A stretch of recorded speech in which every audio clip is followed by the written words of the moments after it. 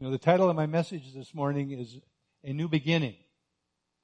It's not as much a New Year's message as you might think when you hear the title. It's a new beginning. It's a new challenge for us as individuals, corporately as a church, to take time to reevaluate, who we are, what is it we believe, and how do we respond in accordance to what we say we believe. Are we truly a people on a mission that God has called us to spread the good news of the gospel, to make disciples of all nations, and more than anything else, to live our lives in a way that brings glory and honor to Him. That's why we were created. It's awfully easy to get sucked into the things of the world. It's been easy even in this past year for those of us that really, I don't want to say rely in a bad way, but church and gathering together is such an important part of our relationship with the Lord. Fellowship is designed by Him. The need for fellowship is designed by Him. I've said this before, I'll say it again. Boy, there is a lot of people that I miss seeing from this body. And it's to no fault of their own. I understand that. But we need one another. It's always a challenge. And as the new year comes, what things can we address? What things can we reassess? What things can we maybe do differently as we evaluate our own lives? Every one of us. That's what I'm really going to be talking about when I talk today about a new beginning. And as I said online, if you saw the announcement of the title, this is going to be the first of a series on the book of Deuteronomy. I know that's probably everybody's favorite book that's in here. So you're all probably very familiar with Deuteronomy. But bear with me. And yes, that was a little sarcastic. Most of us don't always spend a lot of time in the books of the law. But I think as we look into Deuteronomy today, I think we'll begin to see how significant it is and how applicable it is to our own lives. I want to start with just one scripture from Deuteronomy chapter 1, verse 8. It kind of sets the stage historically where things were at when Deuteronomy was written. It says, "See, I have given you this land." This is God speaking through Moses. "See, I have given you this land. Go in and take possession of the land that the Lord swore He would give to your fathers, to Abraham, Isaac, and Jacob, and to their descendants after them." Might seem a little strange to go to an Old Testament book like Deuteronomy to talk about new beginnings. So I want to give us a little background, a little context about the book of Deuteronomy.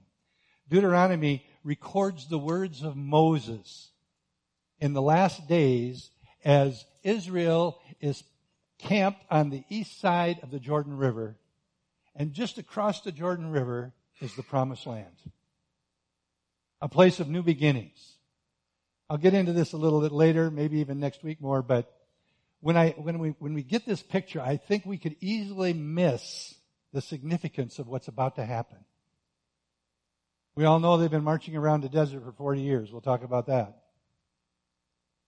But do you remind yourself and remember and realize that other than Joshua and Caleb and Moses, everyone else died that started on this journey. Everyone else that's in this camp of the Israelis, the Jewish people, none of them have known anything other than the desert. That's it. Anybody under 18 that was alive at the time is still alive, but everybody else has been born in the desert, lived in a tent, marched in a circle for 40 years, or as long as they've been alive. Only ones that would have been over 58 years old would have been Caleb and Joshua and Moses. That's it. So all of a sudden, their life is going to change completely. And the book of Deuteronomy is about Moses encouraging the people and preparing the people to experience and go on an adventure of something new that they've never experienced before. Deuteronomy itself is an amazing book in the sense that it is quoted over 80 times in the New Testament. And if you remember when Jesus was taken into the wilderness and tempted by Satan himself, he quoted 3 scriptures in response to each temptation. And each one of those scriptures came from the book of Deuteronomy. And Deuteronomy, in spite of what we may think and any preconceived ideas, is really a book about the love, the grace, and the mercy of God. We don't always think that way about Old Testament. We sometimes think about the Old Testament as being this harsh old book with nothing but laws and punishments throughout the book. And we think of the New Testament somehow as all about love and grace and mercy. We act like sometimes that we think that this is two different books written about two different gods. Well, we all know that's not true. There's only one God, and you know what? He has never changed. The God of love and mercy and grace and justice is the God of the Old Testament as well as the New Testament. In the Old Testament, we read over and over to fear the Lord, but to fear the Lord as we love the Lord. In the New Testament, we are to love the Lord even as we fear Him. Fear Him as we love Him. So this isn't a new concept. And when we read that word fear, it can have very strong, powerful meaning. It means to revere, to be in awe of. And in a sense, fear His righteousness, fear His holiness, even as we live and walk by grace as New Testament Christians. So as we're looking at Deuteronomy, we need to realize and understand, first of all, it is Old Testament. It is pre-New Covenant. But it also demonstrates for us that the Bible is totally united, and it's truly about a God of love, mercy, and grace, and eventually always pointing to Jesus as our Lord and Savior. So today is going to be the first of a series of messages on Deuteronomy. Today my goal is basically threefold. Hopefully we'll get through all 3 points. 1, who is the book for? And the second point, what's the book about? And 3, how does it apply to me? How does it speak to you and me? How does it speak to us today? So that's what we're going to look at. So first of all, who's the book for? I'm going to break it into 3 groups of people. The first group of people is leaders. This book is for leaders who are going to lead. This book is for moms and dads. It's for every parent.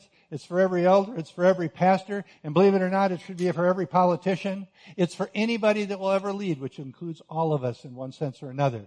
When I read in Deuteronomy chapter 17, verse 18, I want to give just a little bit of context because this is amazing. If you remember, Israel didn't have a king. God was to be their king, right? But then they decided they wanted to have a king so they could be like everybody else, all the other nations around him. Did you know that God prophesied that would happen? And this is where He prophesied it way back in Deuteronomy chapter 17. He knew and prophesied that they would cry out for a king. And here's what He says about when they get their king.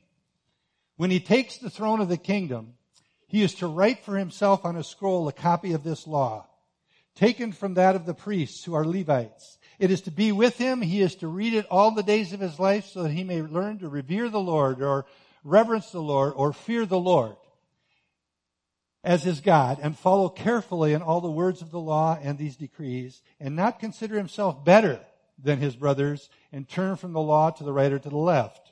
Then he and his descendants will reign long time over His kingdom in Israel. God has just prophesied that they're going to ask for a king, and He's going to give them one. But this is what He says He wants for this king to do. Can you imagine the day the king is crowned, the first thing you're supposed to do? You know, we elect a president, and whenever this president is installed, usually one of the first things we start hearing about is, what are you going to do the first 100 days? What are your plans? What are your policies? What are you going to change these first 100 days? And it's sort of reasonable to think that that would be some of the questions. But that's not anywhere where your God goes. He says the first thing that king needs to do, he needs to get the book of Deuteronomy and he needs to sit down and write the whole thing out on a scroll. And then he needs to keep it. And then he needs to read it over and over and over so that he understands what it means to be a leader and reverence God and to be in awe of God, and also that they would remain humble, that they wouldn't think of themselves as better than anybody else that they're leading. Boy, there's 2 key ingredients of leadership that we could use a lot more of. Leaders that respect, reverence, and are in awe of God and the Word of God. And that they stay humble and realize that they are servants of God, serving His people. So I believe this book is definitely for leaders of all types. The second group of people is an interesting thing. It's for everybody. It's for all people. In Deuteronomy chapter 31, towards the end of the book, this is what it says. Moses commanded them at the end of every 7 years. And at the end of 7 years was a significant time. Debts were forgiven, etc. But at the end of every 7 years, he says, this is what we're going to do. At the end of every 7 years, in the year of canceling debts, during the Feast of Tabernacles, when all Israel comes to appear before the Lord your God in the place he will choose, Jerusalem. So in 7 years, when everybody gathers together, here's what we're going to do. You shall read this law before them in their hearing. Assemble all the people, all the men, all the women, all the children, any aliens living in your towns, so they can listen and learn to fear the Lord your God and follow carefully all the words of this law. Their children who do not know the law must hear it and learn to fear the Lord your God as long as you live in the land you are crossing the Jordan to possess. Every 7 years, as a reminder, they needed to stand and read the entire book of the law of Deuteronomy to all of the people. Now, Deuteronomy will take most of us somewhere between 3 and 4 hours to read if we would read it from beginning to end and not stop.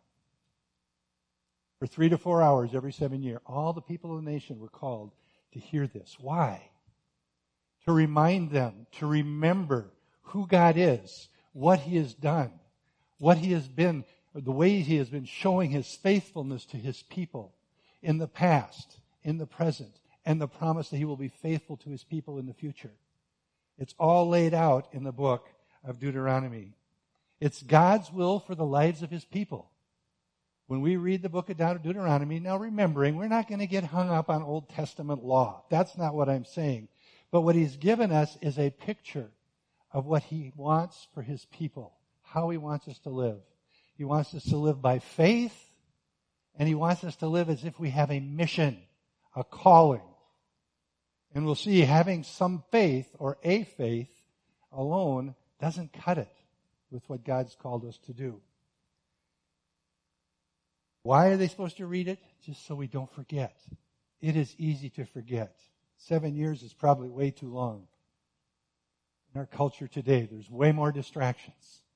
There's way more fighting for our attentions. There's way more that we can make idols of quite easily. We need to remember what God has called us to. And the last group of people, and you could go more, that need to hear this, are people who have forgotten the Lord. How do you forget the Lord? Well, if we look at a lot of the ways we live our lives at times, it seems like there is at least moments, maybe longer periods of times, that we forget the Lord.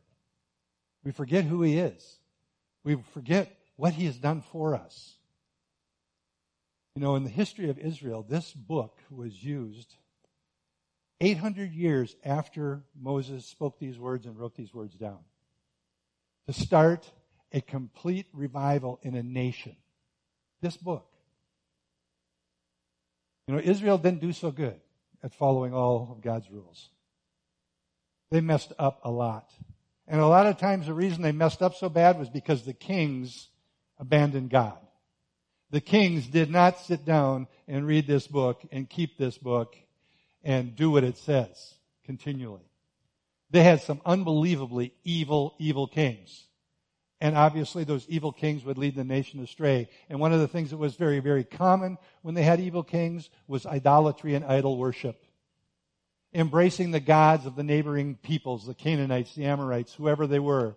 They would embrace these things, bring them in, and people would turn from worshiping the one and only true God to worshiping all these other things.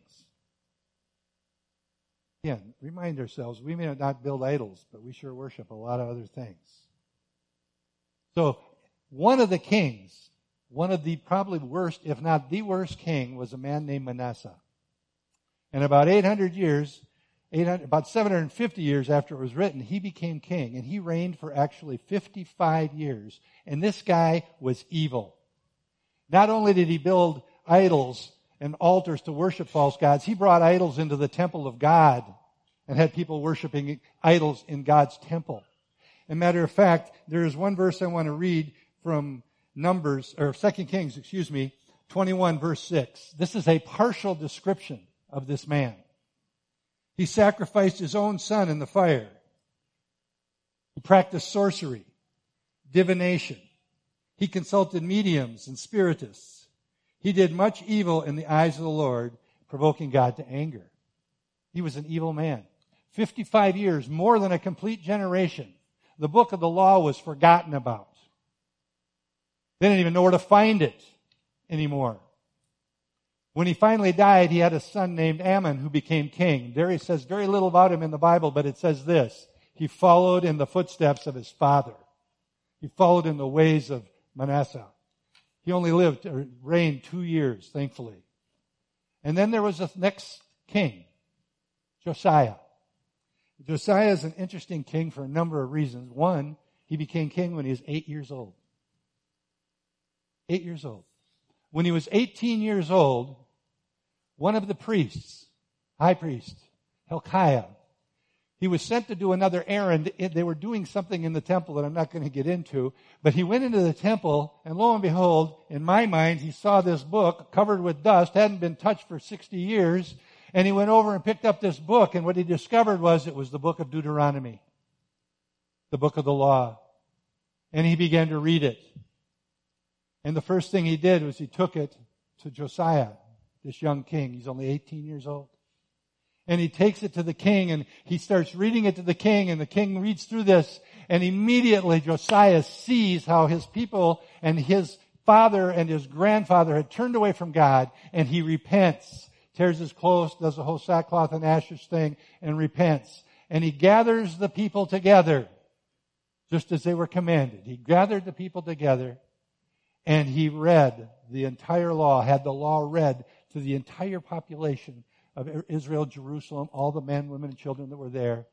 And it started a revival, if you would, changed the nation for a generation. We might think of it as just an Old Testament book. But God used the book of Deuteronomy at one time to turn a whole nation around. Turn the people around. I believe He can turn the nation around, He can turn the people around, and He may use a book like Deuteronomy to just do that in each one of our own lives. Second point, who's the book about? I just want to share a little bit of the story. Hopefully you're familiar with much of it because I can't go into detail on all of it. Some of it we should remember from when we went through Genesis a while back. But the first thing I want to talk about in this book is the way Moses. If you read this book of Deuteronomy, you'll see Moses is talking to the nation. And keep in your mind, they are now camped, ready to cross over. And we'll see in a little while they were there for quite a while, a number of days, about 70 days. And these are the final instructions he's given to these people, and reminding them and preparing them to go and do what they're called to do in a situation and environment they've never been in before. Now, God has a mission for every one of us. He has a mission for us as individuals. He has a mission for us as a church. First and foremost, we are to live lives that bring glory and honor to Him. How are we doing with that one? And then He has a different mission for each one of us to make disciples wherever we go. How are we doing with that one? And then each one of us, God has given each one of us a unique calling, using our own giftings and our own talents. Are we using them and are we utilizing them to fulfill the destiny that God has for us? I hope we're encouraged that we need to review where we're at in our own walk with the Lord. And see, how am I doing in all of those areas? The enemy in the world will draw us away from any of that as quickly as he can. And he's good at doing that. So Moses starts out reminding the people, and he says, remember, God promised this promised land to Abraham many, many generations ago. And ultimately, Jacob got to go in there. The third generation, Abraham, Isaac, and Jacob. But he didn't get to stay there because a famine came into the land, and they all had to go to Egypt. And they were in Egypt for a long time. For a number of the early years, when Joseph was still alive, they prospered in Egypt. But before long, there was a change in the rulership of Egypt, and they became slaves. And they remained in Egypt for 400 years. Remember, Moses is reminding these people of this story. None of these people would have been alive when this all happened. And he's telling them that 400 years ago, and then finally the people cried out to God for deliverance, and God raised up Moses to deliver them, and Moses took them out of Egypt. And then they get to Mount Horeb, or Mount Sinai, depending on what Bible you're reading, same place. And he makes a covenant with them. He says, I will be your God, and you will be my people. Not because they deserved it, not because they earned it, because he chose them. Randomly, he chose them. And then he reminds them and reviews what happens next. I'm going to just read a couple of scriptures from chapter 1, verse 6 and verse 8. He says this, the Lord our God said to us at Horeb, you have stayed long enough at this mountain. They'd received the 10 Commandments. There'd been some activities take place. And he says, it's time to move on. And he says in verse 8, see, I have given you this land. Go in, take possession of the land that the Lord swore he would give to your fathers, to Abraham, Isaac, and Jacob, and their descendants after them. So they've come out of Egypt. They've been about Sinai or Mount Horeb, the 10 Commandments and all that took place there. And God says, okay, it's time to move on. We're going to go to the promised land. So what did they do? If you read the story, they prepared to travel. They appointed leaders, groups of leaders from all the different tribes of Israel to move. And they arrive at a place called Kadesh Barnea. Kadesh Barnea. Right on the southern border of the promised land. You may not remember the name of the place, but you'll remember what took place there.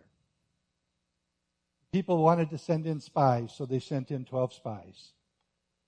And the spies went in and they were there for 40 days and they came back and 10 of the spies had a negative report saying, oh my gosh, everything that God said about it being a land of milk and honey is true. It's an amazing land, but the giants in the land, there's no way. No way. Only Joshua and Caleb stood up and said, hey, everything God said is true. He's been faithful. He will give us the victory. He will give us the land. Let's go. And they didn't go. And it's interesting when you read the stories, it says the people were murmuring. And then it even says specifically, the people went to their tents and murmured. Anybody ever do that? I'm going to smile when you tell me, and I'm going to go behind your back and I'm going to murmur like crazy. Only God heard them murmuring. He even heard them saying, you know what? They were plotting and planning. We're going to stone Moses and stone his brother Aaron. We're just going to go back to Egypt.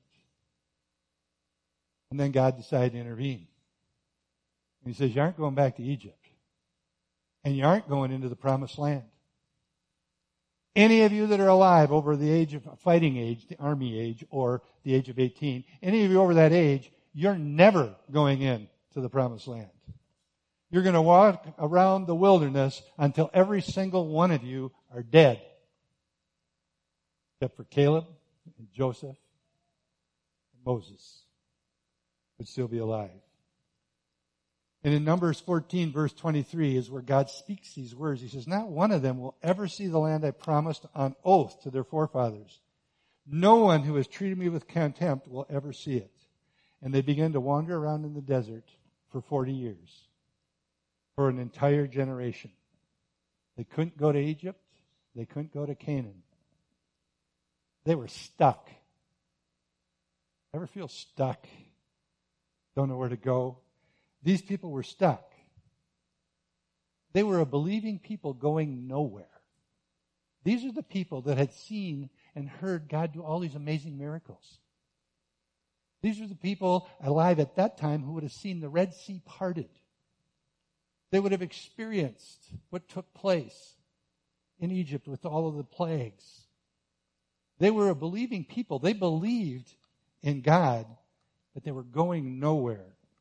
God was providing for them every day, but the mission of God was not going forward. What was the mission? Just a brief reminder. The people were called to go into the promised land, not just so they'd be blessed.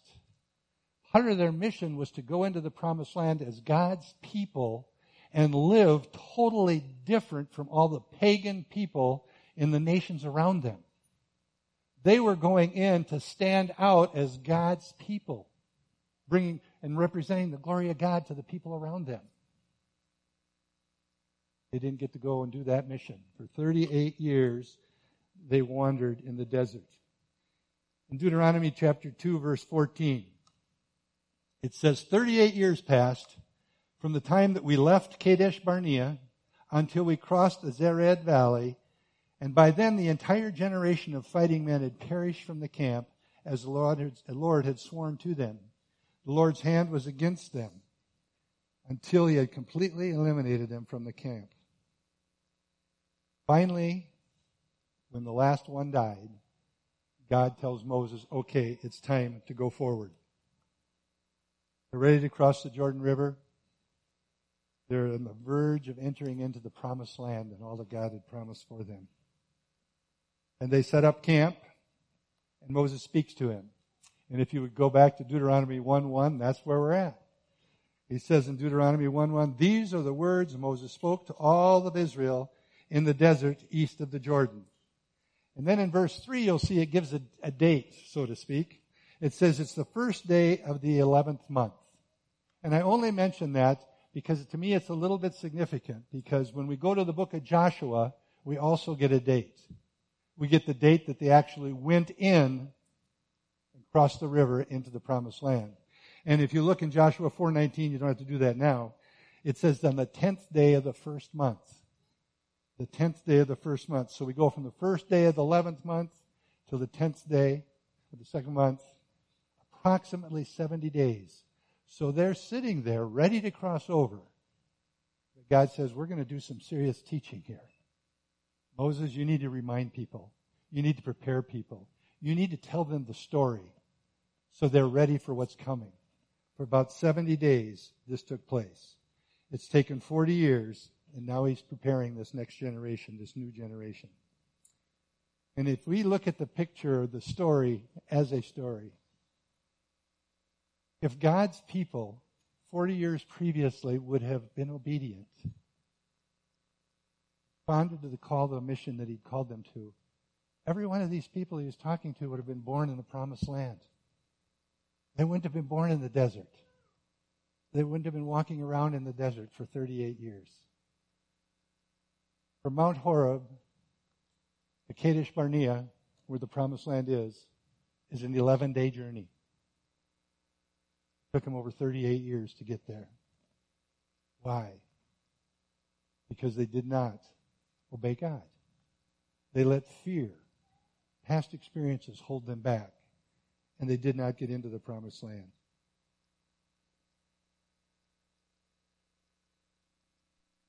God is basically telling the people, I'm calling you, now's your opportunity.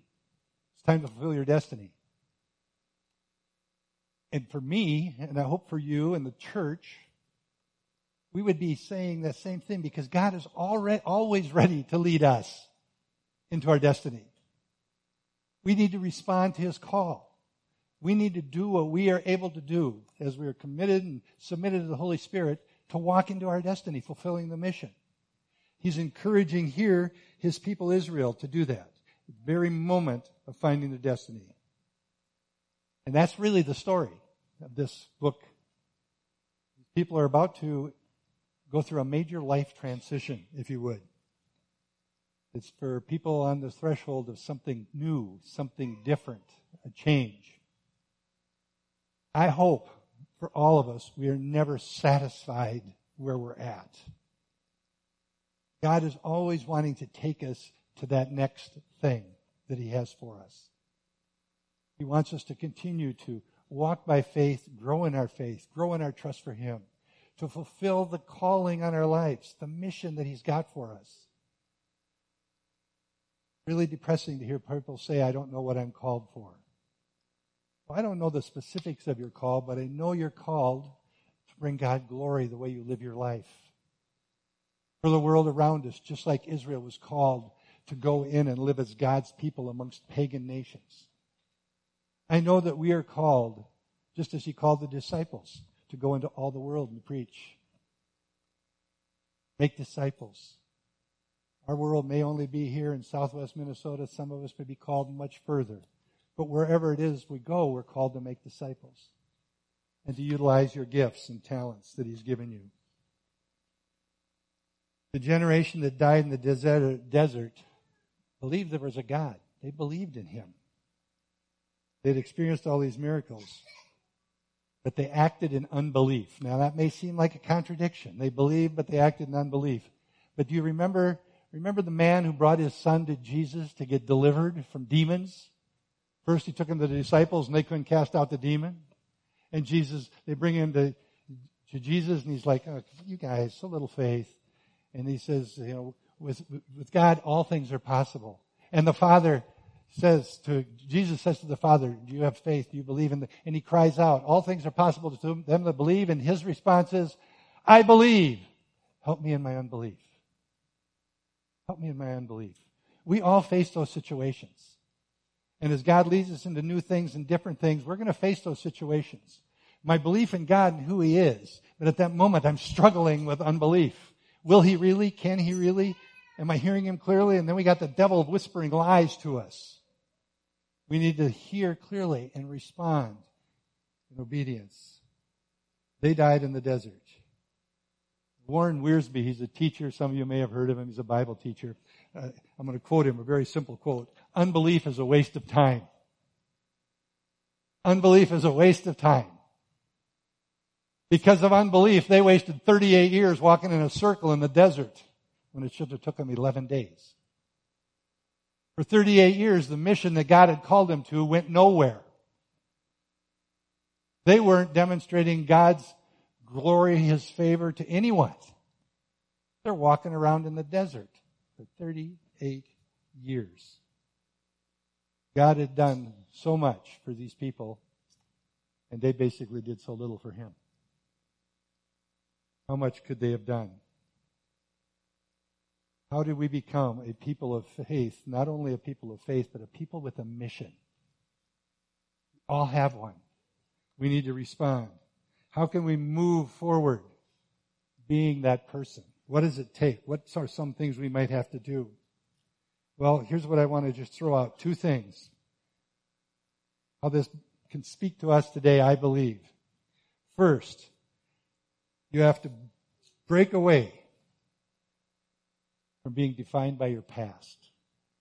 You'll hear Pastor Bob, Pastor Casey, you'll hear me. We all talk about this. Our past should not determine our present or our future. These people, what was their past? They were living in the desert. They'd been born in the desert. They didn't know anything else. Imagine that. You've got a family and they were all born in the desert. You got married out in the desert. Here, God has been faithful to you. He's been feeding you manna every day. Your clothes and your shoes didn't even wear out in 38 years. He's been doing all these things for you, and that's all you've known. Believe in Him. You're grateful for Him providing for you. And that's all well and good. But their whole life had been shaped by their parents' choices. I'm not saying our whole lives are shaped by our parents necessarily, but our whole lives can be shaped by our past if we let it. If we let it. We all have a past.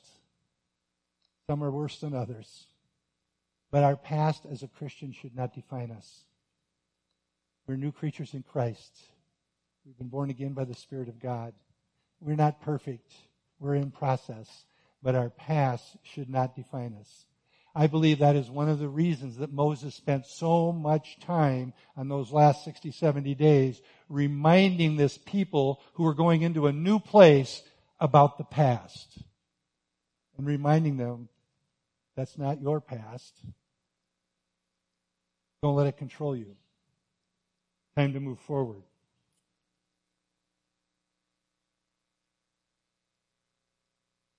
They were believers, but not on a mission. You know, and it's really a sad thing when you think about it. If God gives us the grace to accept Jesus Christ as our personal Lord and Savior, it is an amazing blessing. And His promises are for us and His provision for us. It's all amazing. But we're called to go on a mission. We're called to be His people. We're called to go forth. Be more than just saved. As if just saved is a bad thing. But there's more. There's so much more. So He told them about their past, and we need to break away from our past. And then the second thing is overcome the fear of the future. Overcome the fear of your future. You know, when we're going into a new thing, it's not unnatural to be a little bit anxious, to be a little bit worried, maybe even be a little bit fearful. Now remember, these people, God's sending them in. These people have done nothing but live in a tent. Now he's saying, you're going to live in houses. Really? Okay, what's that going to be like? Oh yeah, and you're going to plant crops and the harvests are going to be bountiful. They've never planted a crop in their life. They've never harvested anything but manna they picked up from God. And they're going into this new environment. Everything's going to be different. All of the day-to-day decisions that they're going to have to make are going to be so different. Moses isn't going to be there to tell them what to do. There's going to be no cloud of fire or cloud and pillar of smoke. It's just not going to be there. They're on their own. God leading them into a place they'd never been before, in a life they'd never known. That's what ours should be like almost every day. It's going to be different. Don't let the past control you, but don't let fear of what's coming control us either. As you move forward, you can break free of the past. You can overcome fears. Here's what I think we see in Deuteronomy with Moses speaking. What are the two things he seems to be talking about as you go through the book? As we go through the book, you'll see this over and over. But two things to help them overcome their past and overcome fear. He first talks about their calling. Their call. I think this is so significant for each one of us that we realize that God has called us to something. Whatever He's called us to, He's going to prepare us and give us the power to walk out that calling.